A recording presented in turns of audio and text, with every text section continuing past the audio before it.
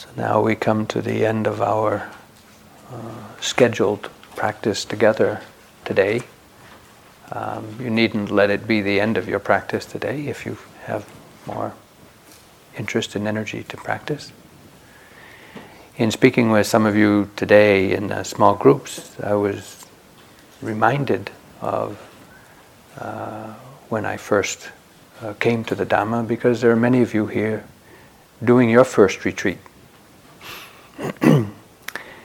When I was in my mid-20s, I was living in a commune up in central Maine, and I was not interested in spiritual practice or meditation or Buddhism or anything. I was into the Grateful Dead, which is kind of a spiritual meditative practice, but nevertheless, that was my practice.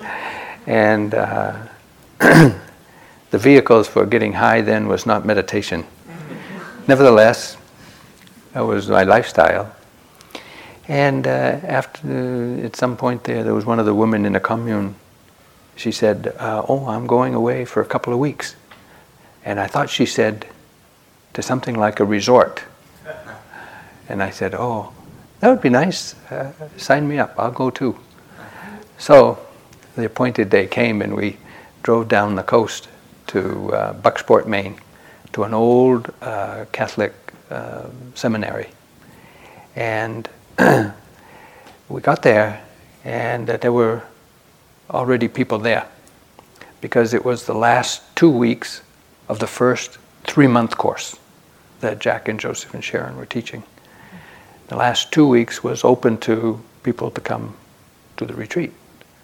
So we walked into this seminary, and everybody was walking around wrapped up in blankets, staring at the floor, not talking.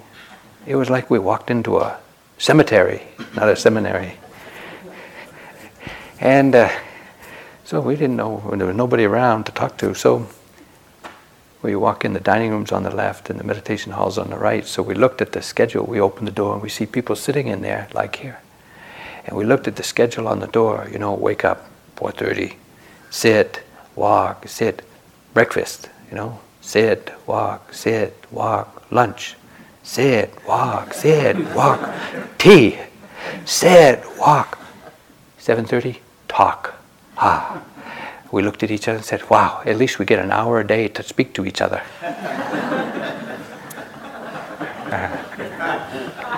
Wrong perception. Delusion. Rampant delusion.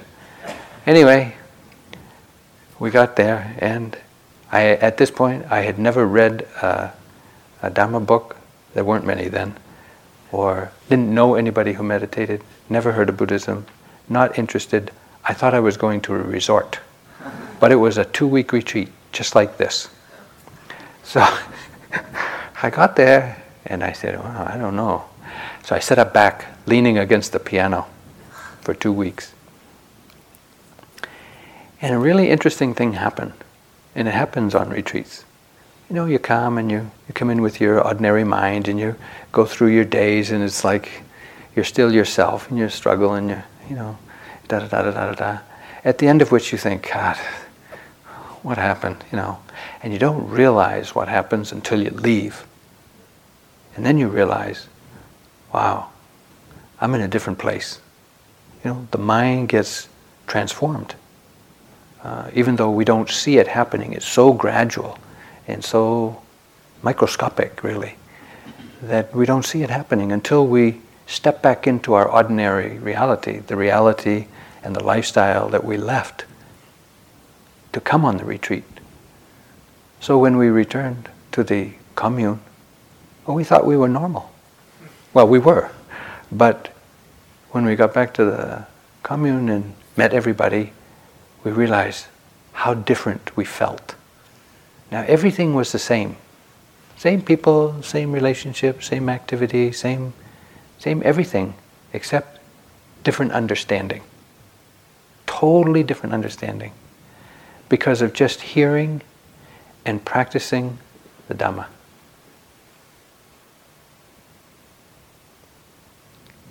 We don't notice it. It seems so ordinary. but it is a profound opportunity just to listen to the Dhamma and practice the Dhamma, because it'll change your life in ways that you can't imagine. After that 2-week retreat, a year or so later, they bought this place, IMS, and they needed some people to come fix it up because it was kind of run down. So I came here to volunteer for a work retreat. In those days, if you wanted to come here and do a work retreat, you had to pay to come to work. Nevertheless, that's what we did. And I drove up to the front yard, and I came in to the office. And somebody was there and said, "Oh, you're here for the retreat?" I said, "Yes." And they said, "Well, let me take you to your room." So they took me upstairs and through all the maze of all the buildings. I ended up over in the Catskills. And they took me into one room there. And they opened the door, and there was nothing in the room. There was a floor. That's it. And they said, "This is where you'll be staying." I said, "Okay." So I took my backpack in, closed the door, and I looked out the window to the pine forest out back there. And this feeling came over me. This is where I'm going to spend a lot of time this life. Now, I'm not one of those hokey-pokey, the kind of mystical woo-woo, wow-wow. And that type of stuff never happens to me. And yet, it does sometimes. And of course, since then I've been here. That was in 1977. And been here a lot since then. What happens when we hear the Dhamma is it reactivates understanding that we have acquired before this time. Now, where that understanding comes from, I'll leave it to your imagination.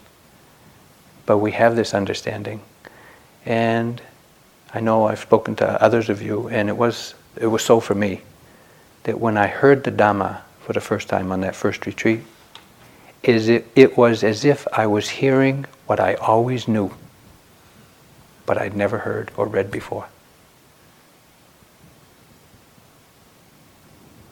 We're lucky to have the opportunity to hear the Dhamma and to practice it. There are so many people in the world that don't have the opportunity.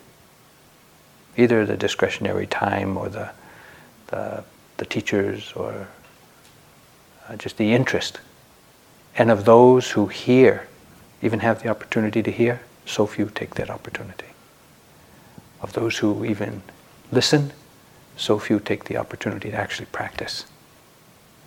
And of those who practice, so few have the opportunity to really get guided to where they can learn, where they can realize for themselves. Here we are,